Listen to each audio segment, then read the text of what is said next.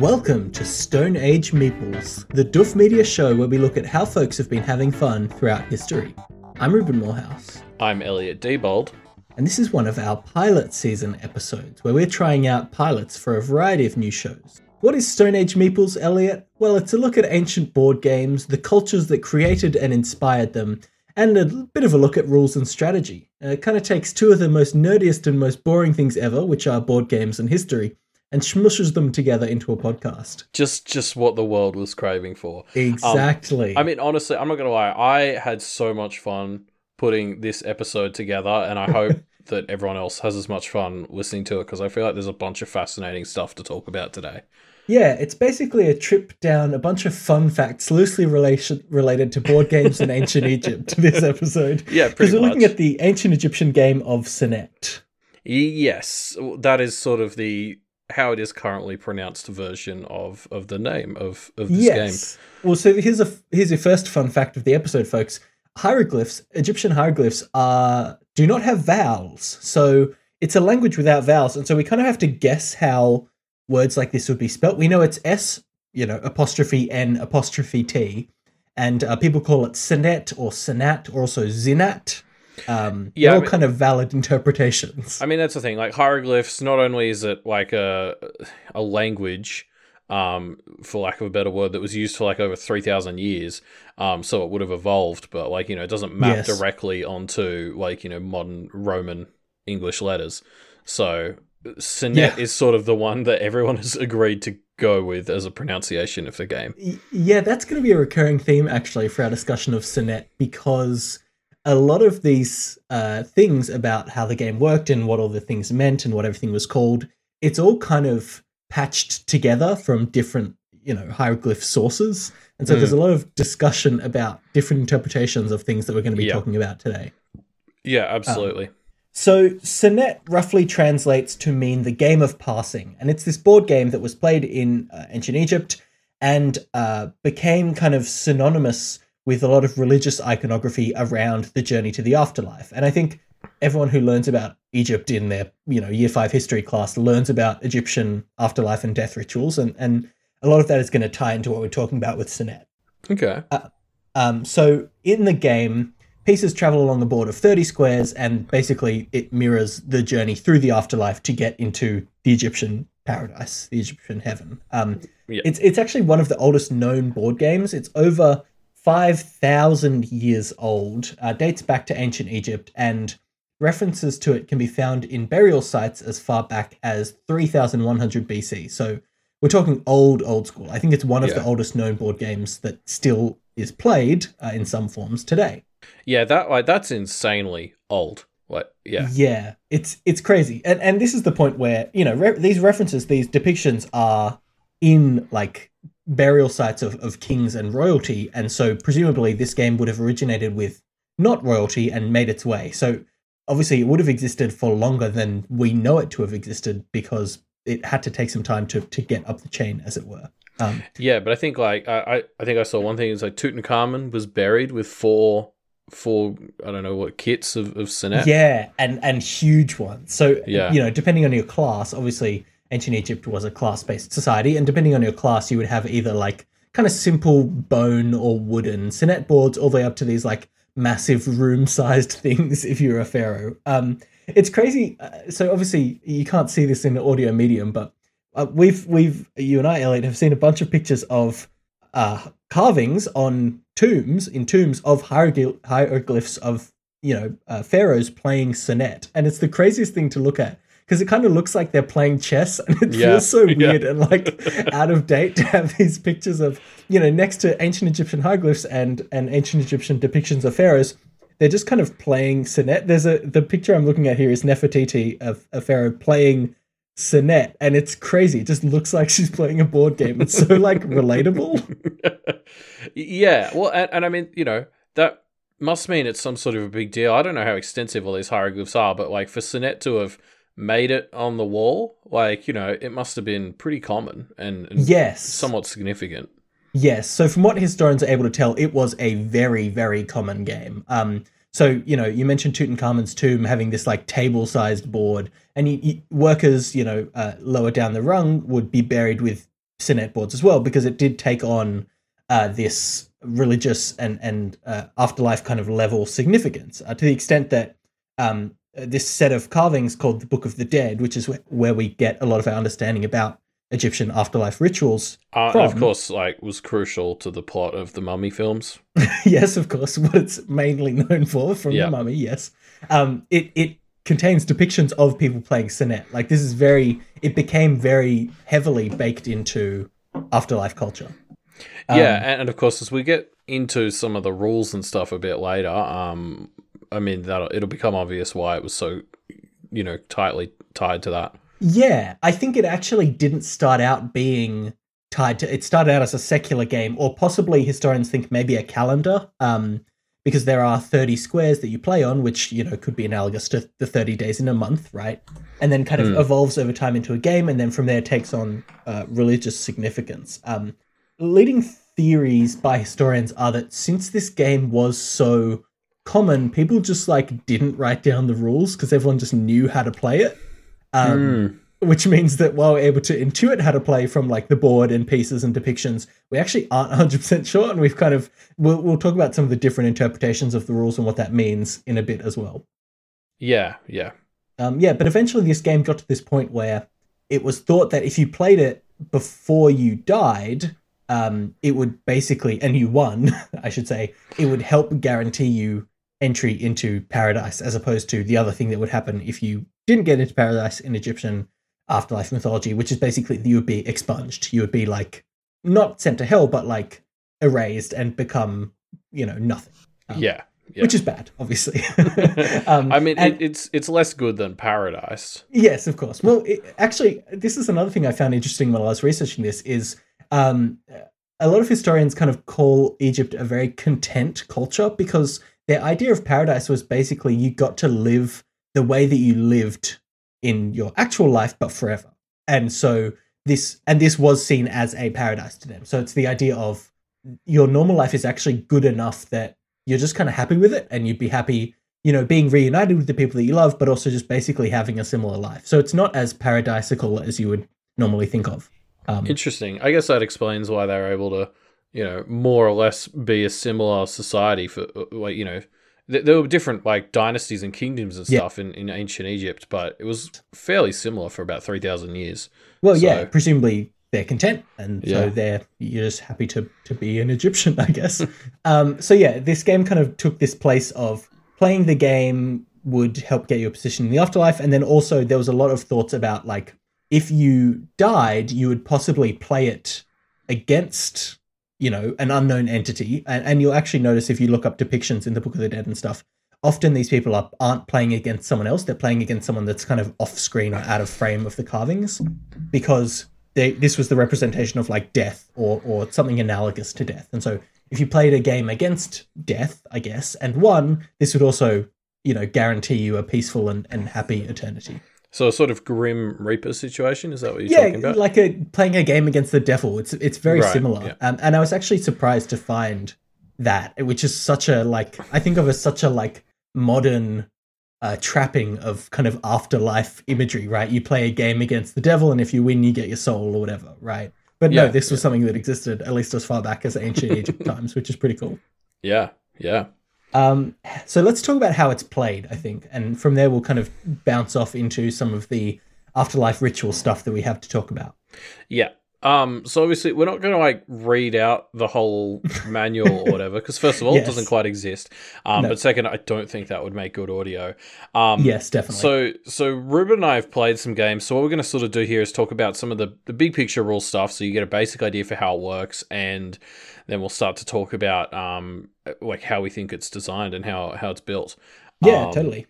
So I guess the best comparison I can think of that most people would probably know is backgammon. Basically, you start with 5 pieces each, and they're arranged on the first 10 spaces. One person's on all the odd numbers, one's on all the even numbers. And then basically each turn, you either move one of your pieces forward or back, with the idea that you've got to get them off the end of the board, so off space 30. Yeah, it's a type of game called a race game, and you'd probably be familiar with Snakes and Ladders if you're not a big board game player, where you're basically just trying to get your piece to the end of the board, except in this, it's 5 pieces instead of 1. Yes, and so one of the first fun things we get into here is there's no dice. So instead of rolling a dice, you actually roll 4 sticks. And the sticks have 2 sides. There's a light side and a dark side. Yeah. And depending on how many light sides you have face up, that's how far you go. So if you roll 1 light side face up, you can move a piece 1 space, 2 is 2 spaces, 3 is 3 spaces, 4 is 4 spaces. And interestingly, you can also roll 0 light sides, which lets you move one of your pieces 5 spaces. And the reason that I think this is so interesting is because this game kind of predates the concept of a 0, which means that they didn't have a concept for rolling 0. So instead, it just kind of, they had it like loop around to the idea of a 5 instead, which is so wild to me. Yeah, and it was so interesting. I did a bunch of reading up on this. So it's so interesting. The concept of 0, there's actually like multiple levels of like getting a concept of 0 that societies sort of go through. Yes. So like ancient Egyptians, they actually sort of had a base 10 numbering system, but they got around sort of needing zeros like we'd need in a 10 or a 100 by just having like symbols for 100 and a symbol for 10. So you just have like the symbol for 100 and then the symbol for like 3 10s and so to have 130. Yeah. And one of the first things most societies start to do, and this is eventually what Egypt started to do, is you fill that space in with a blank space. So, you know, instead of a 0 like we do, you just have 1 space 1 to be 101.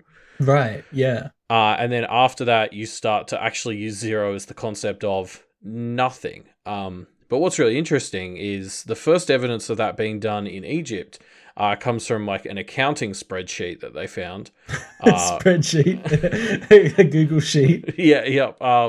It's from around 1800 BC, so that's like actually sort of right smack bang in the middle of when Senet, you know, its arc as an Egyptian thing, because Senet kind of went till about I think it was like 2 AD or something was about when they reckon it phased out.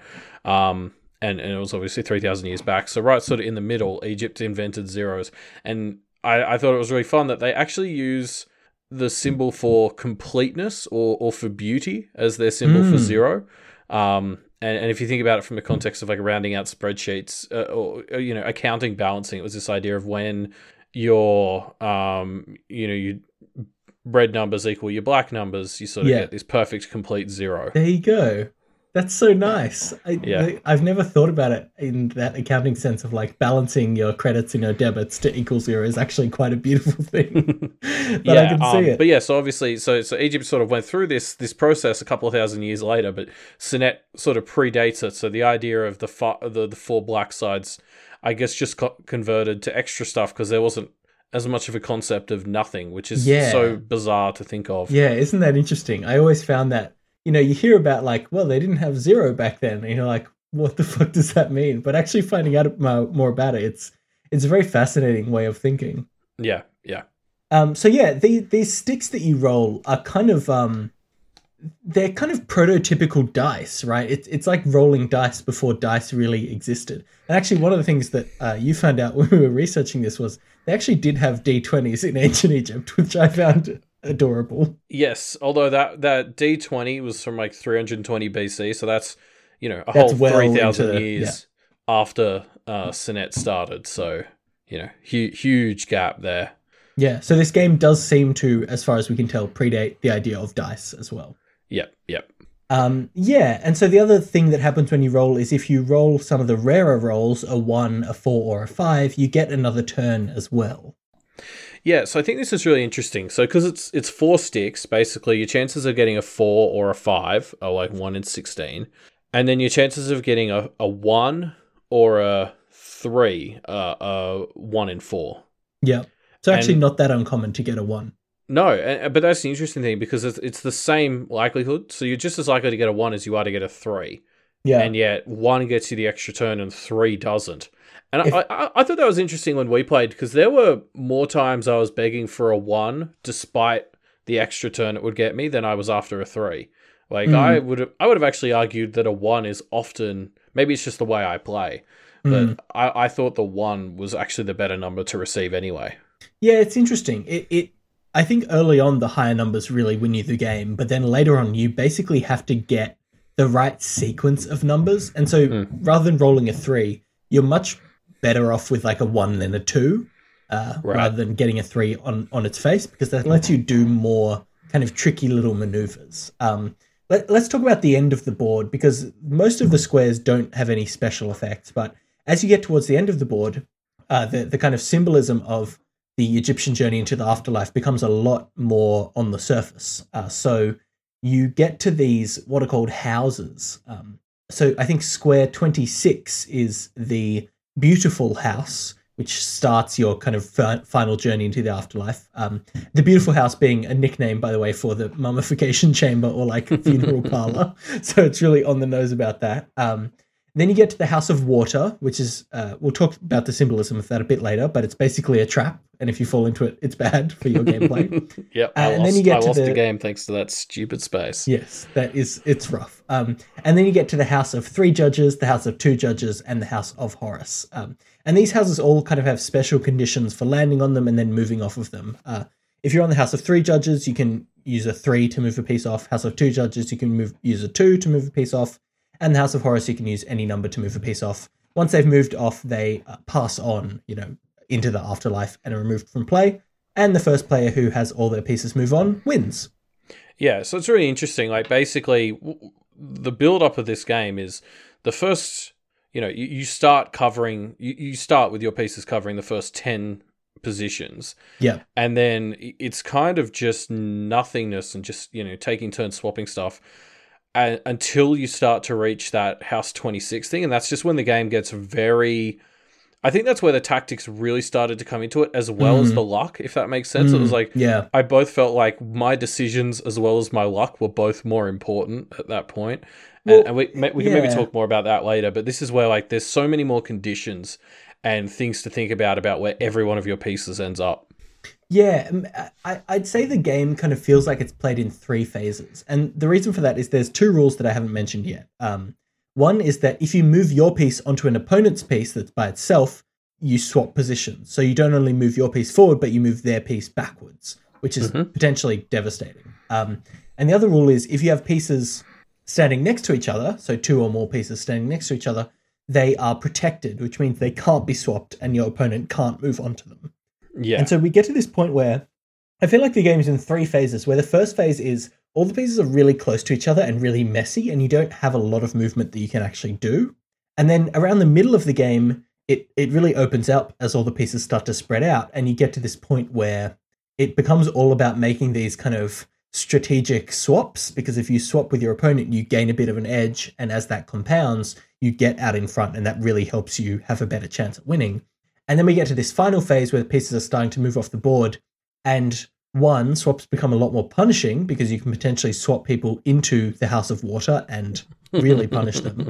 But also it becomes a lot more luck-based because you'll get a piece on something like the House of 3 Judges and you'll really be holding out for a 3 to get yourself off the board and pass that piece on. So it kind of moves through these 3 phases of quite interesting and different types of gameplay, which I think really helps keep it fresh throughout the course of a 20 to 30 minute game. Yeah, I was about to say, I think you're spot on with that sort of 3-phase breakdown. And I agree, that really felt like it kept things moving. Like, we played 3 games together a couple of days ago. And at the end of each one, I was just immediately ready to do another one. And, and you sort of have to reset yourself. It's really, we had 3 games that all felt close. And I think it is quite a balanced game in that sense. Even though it's got some randomness towards it, especially at the end, it feels like you're never truly out of the game. Like one good sequence of, a 1 and a 5 and then a 3 or something, and you're really like back in it to a high extent. I think it's interesting, like, to look at your 3-phase structure. I definitely feel like I felt like the middle phase was the most important and probably also the longest. But it's like it's quite luck based as to where how good your position is after that early phase. Like, I think we had that one game where I got very lucky in my first few rolls, and I just ended up in a very strong position that I mostly managed to maintain as we moved towards the middle, whereas the middle is really your opportunity to start making very strategic plays. Yes, definitely. And then the ending is the one that feels more important. But I think think I was wrong before. I think it is the one that's the most luck based, and there is still strategy to it, but it's like that's just kind of where everything's coming together. You're down to a few pieces, and it's really the high stakes. But it's probably your position and that end game is all coming from how well you've placed yourself in the middle phase. Yes, totally. It is luck based, but doing well in the first two phases gives you more chances to roll the right things. So it's like you're building yourself up a buffer of luck that you then kind of spend as you get into the final phase.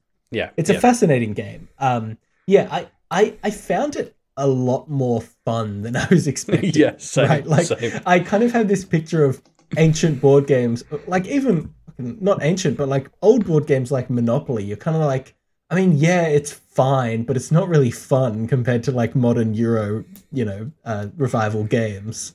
Yeah, even some of the classic board games, like you look at backgammon, and it's just got some problems with it. I think. Yeah, it just doesn't feel elegantly designed. Yeah, exactly. Like there's just some quirks to them, and this one has that. But I still was surprised at how much I enjoyed it. Like, could I play it 2 hours a day for a year?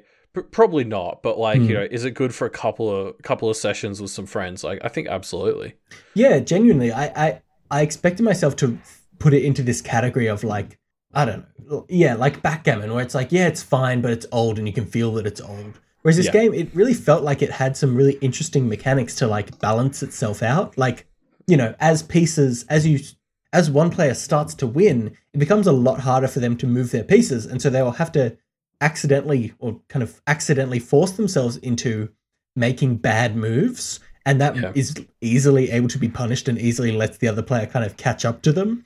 And so it reminds me a bit of billiards, like with that sort of self-correcting measure. Like in billiards, if one person pulls way ahead and they've sunk 6 of their balls and the other person's only sunk 2, what that means is that the person with only like a couple of balls left on the table, it's way easier to put them in a bad position or for them just to not end up in a good position.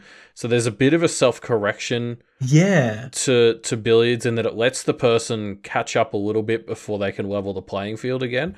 And I felt like that a lot. Like as one of us would start to pull ahead and get a few pieces off the board, the other person was then suddenly, so much more powerful on the board because they had like twice as many pieces to work with.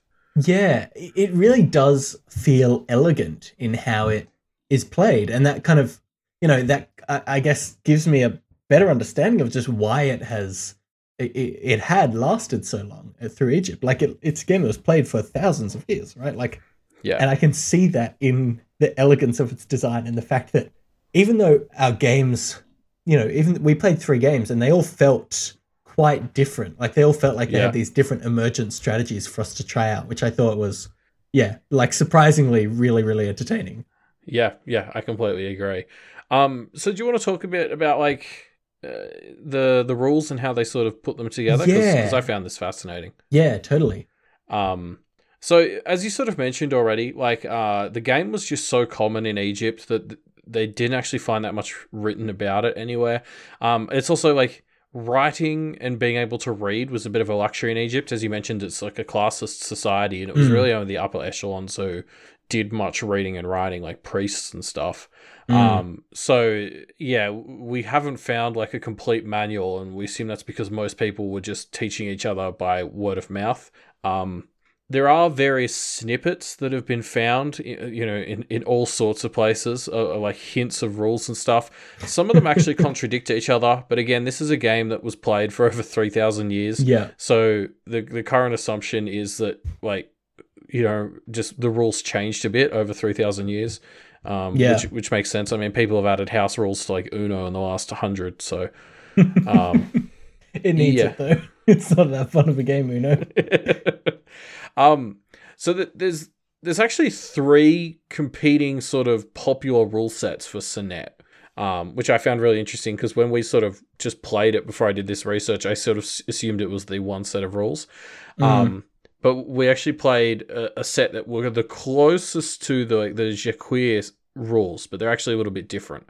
So the Jacquire rules were They're generally the most popular, and that's because they were probably the first big, like, complete rule set for the game. Another German Egyptologist kind of said, oh yeah, I think that's correct. And also, based on reading about the three of them, it sounds like it's the most fun, which is probably the thing that really clinched the deal for it, in terms of becoming the widespread one. Yeah. So we played that. There were a few differences, like in the original draft for the rules that Jaquir lays out. 4 black sticks is actually a 6, not a 5, which, like, I think would have had some interesting implications, because the difference between odd and even was usually very important as we were playing. Also, like, just the way it started, like, you actually took turns to see who went first, which I don't think we did. The computer just sort of assigned them to us. Yeah. Jaquir also originally had, and this was something we talked about as we were playing, a blockade mechanic, which is if you have 3 pieces in a row, people aren't even allowed to jump you. So we talked about how if you've got 2 in a row, they can't land on you. They can't be stolen. In these original rules, if you have 3 in a row, they can't even be jumped over. So if you've got a piece right behind a set of 3 and you roll a 5, you still can't jump over it if there's 3 in a row, which is definitely, I mean, that's very interesting. That could be very powerful. I'm a little on the fence about whether I think that mechanic would have helped or not. Yeah.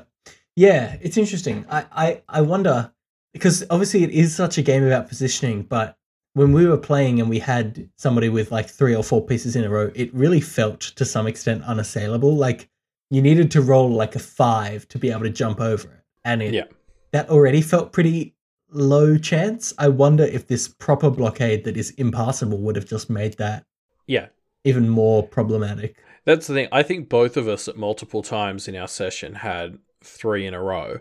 And like once or twice, one of us got over it, but it was still already, like, it was already a high enough bar that I don't feel like literally making it impossible really adds much, because you're already looking at like a 10% chance or something. Yeah. And of course, like, that's the interesting thing, because at first I was like, oh, I'm just going to make a blockade and keep it. But blockades are a kind of self-correcting thing, because when you build them, you've completely limited what you can do with the rest of your pieces. Yeah, those pieces have to move eventually. You know, one of the things that we haven't really mentioned is you can't pass in Senet.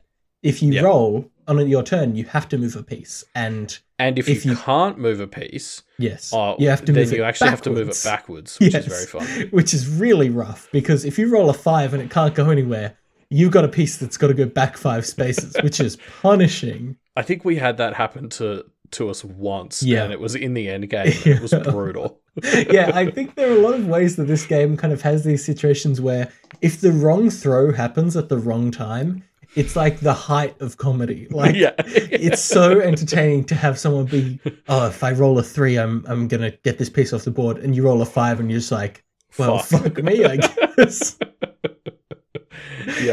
Oh, absolutely. Especially because I don't know if we actually talked about that. When we're talking about the special houses, so house 26 is one that you have to land on before you're allowed to move to any of the ones above it.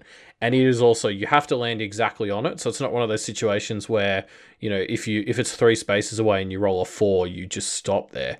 Your piece can't move until you get exactly like a 3 or if you roll a 1 or a 2. So that's like prime opportunity to get sent backwards. Yeah. And it happened a lot. So then there's some other rule sets. Just to quickly go back to that, there's a rule set called Kendall's rules. They're pretty similar to what we played, except the big difference is you actually start with 7 pieces per player.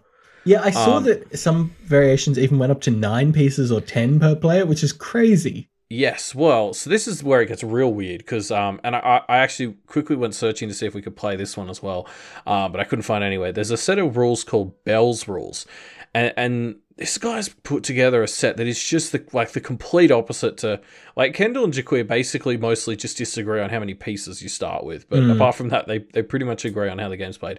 Bell has it so you start with all your pieces off the board, and you roll the sticks. And so if you get a 1, 2, or a 3, you put a piece on the board in that position. Right. But at the end of the board? Or yes, that's the thing. So he plays it backwards to how we played it. So you start off the board, and you're starting in those 5 house spaces and working your way up to the top, and then you're trying to jump off. So you start with your 10. They're all off, and you're rolling to basically put them on the board. You can't swap with players in this one as well. So if you land on their space, you don't swap with them. That pawn gets taken off and has to like start again. Oh, it has to be respawned at one of the 3 houses. Yeah. And so then basically that's pretty much it. So what happens is when the first person reaches like the last space, that's when you enter the sort of end game. That person who got their pawn on the end space has to get their pawns on all of the odd numbers, and the other person's trying to get all of their pieces on all the even numbers.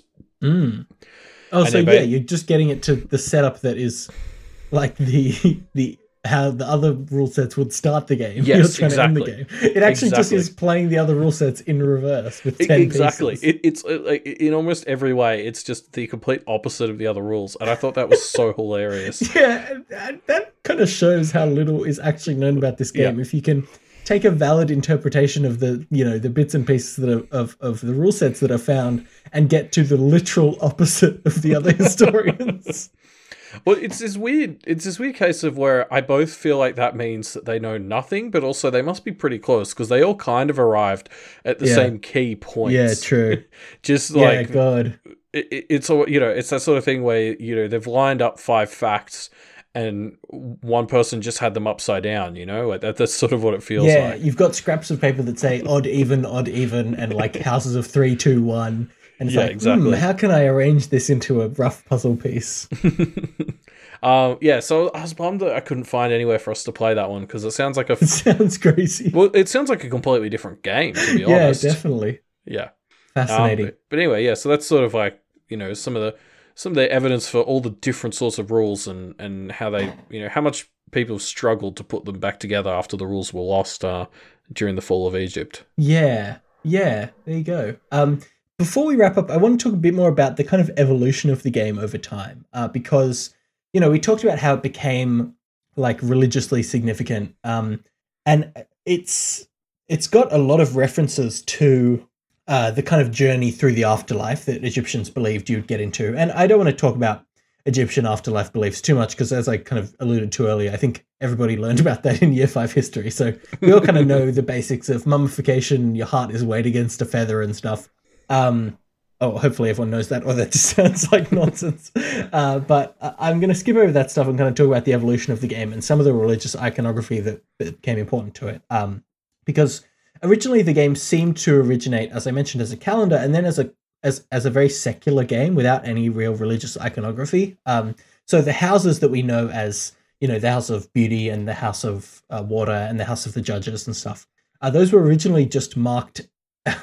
Literally, the squares were marked in hieroglyphics for good, bad, and 3, 2, 1, like the most generic things that you could have. And eventually, over time, these took on more religious significance. So, good became beauty, bad became this water trap, and 3, 2, 1 became originally 3 birds, 2 birds, and 1 man, and then 3, 2, 1 gods, and then 3, 2, 1 judges. And I think the version we had was talking about 3 judges, 2 judges, and Horus as the 1. So to give a bit more detail on the Egyptian afterlife belief, it's when you died, you went on this kind of spiritual journey, and at the end of this was a judgment. You'd be judged on how good of a person you are, and if you were found worthy, you would get into this paradise, in air quotes, which really was just kind of an eternal life, similar to the life you had led, but with, your pets and your family that you loved who you had lost along the way. If you were found unworthy, you were scrubbed from existence, just kind of entered the void, I guess. And so obviously mummification was a part of this. Mummification was a process that would help you prepare for your journey into the afterlife, and people would be buried in these lavish tombs with things that would help them in the afterlife. So food that would kind of nourish your soul for its journey. Things like vessels that you would often have. So a lot of people were buried with boats because it was believed that you would need this boat to kind of travel on this journey through the afterlife. And actually, I kind of looked into this to try and find the parallels between the water trap and the boat, and whether there was kind of a specifically named river, a la the river Styx, that you had to cross. I was about to ask. Well, yeah, so it seems like there wasn't that to that specific level, but boat iconography was used a lot for traveling, and obviously the Nile was a pretty major part of the Egyptian way of life. Things like bodies would be buried on one side of the Nile, and one of the things that you have to answer for when you're judged is, did you kind of treat the Nile with respect? Did you make dams against it or not? Did you kind of use it when you were meant to and not overuse it? Stuff like that. So it's clearly a big part of life, and I think that's what the water trap or the House of Water kind of ties into, is this idea of getting past the Nile as this first step on your journey through the afterlife. So then the houses of the judges, again, don't have a specific parallel in Egyptian afterlife mythology as far as I could tell, but there is this concept of judgment that is quite strong in the afterlife journey. And actually, the Egyptian mythology is where that whole thing of the balancing scales comes into the afterlife, right? So Osiris would weigh your heart against the weight of a feather, and if your heart is heavy with sin, you are judged unworthy and expunged, I guess. Right. But there's this other part specifically where you had to recite these 42 non-confessions and name 42 judges that you would recite them to. And I think this is where the concept of the judges ties in, is you would kind of have this trial with these judges as you went. And so these non-confessions are you basically saying to these judges 42 different statements. So I have not lied would be one of the non-confessions. You're confessing that you haven't done sins, basically. I have not murdered. I have not built a dam against the Nile or whatever. Okay. And this seems to be what's being referenced with the houses of judges, with the idea of these are some of the judges that you would encounter, and you have to kind of make sure that you haven't sinned. And if you're found to have not sinned with the aforementioned weight of your heart versus a feather on a scale, then you're allowed into the afterlife. So yeah, it does seem to have a lot of kind of religious iconography, but because it emerged as a secular game and then transitioned into a more religious game, it seems to not be specific references, but more just kind of vibes and parallels and iconography there. Right. I wonder how important that was for the longevity of the game. Like if you sort of, have worked your iconography and tied it to the dominant religion of the empire. How important that is for basically continued acceptance. Yeah, well, I think the thing is, religion was kind of a tool for the upper class in a lot of ways. Like, the lower class who are illiterate or even lower kind of slaves, religion is not something that they really encounter much in their day-to-day life. It's something that is kind of foisted upon them. And so games like this with religious iconography, I think that helps it take root amongst the upper class. Even to the extent of things like the belief that if you beat Senet, this final square, the House of Horus, as you get past it, it kind of symbolizes you taking a position with Ra in the eternal afterlife, who's the sun god. And so it's like all these religious iconography really is there to say to the upper class, like, hey, you're playing a game, but don't feel too bad about it because it's also helping you earn a better position in the afterlife. Whereas that probably wasn't something that was necessarily thought about that much if you're really on the lower class. Yeah, okay. Having said that, though, a lot of worker graves were found with Senet boards, so it obviously had kind of mass market appeal. Yeah, so that's Senet. On the whole, I think it's a pretty fun game. We played it on a site called Board Game Arena, which has a lot of these old games to play, and I'd really recommend trying it out if you get a chance, because it is fun to see what game design was like thousands and thousands of years ago. Yeah, in fact, we should post a link to that in the show notes. We're not sponsored yet by Board Game Arena, but we'll have a link in our description down there. I found that the positioning of the game and this idea of blocking and capturing pieces led to a really strategic game that I found myself really enjoying. Yeah, I quite liked it's. We talked about there was, I think, too much luck for there ever to be like a competitive Senet scene. Yeah, I think so. But it was definitely a good enough balance of luck and strategy for me to get really into it for that evening, and like probably like a few more. Like I could see myself playing more of this.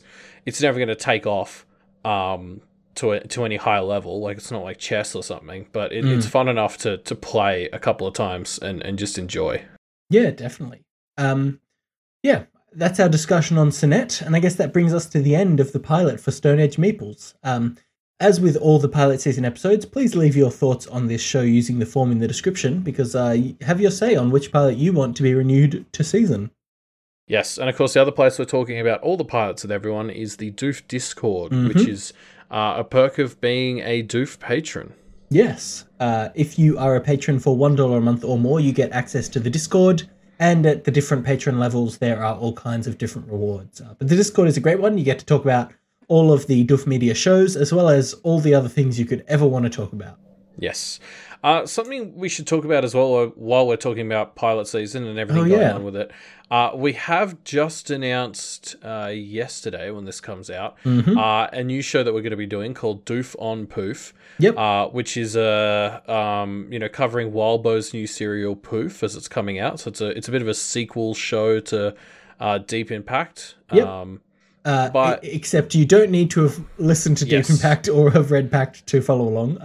Poof is in the Pact universe, but it is completely separate and standalone. So we're going to actually be doing it Pact spoiler-free for Doof on Poof.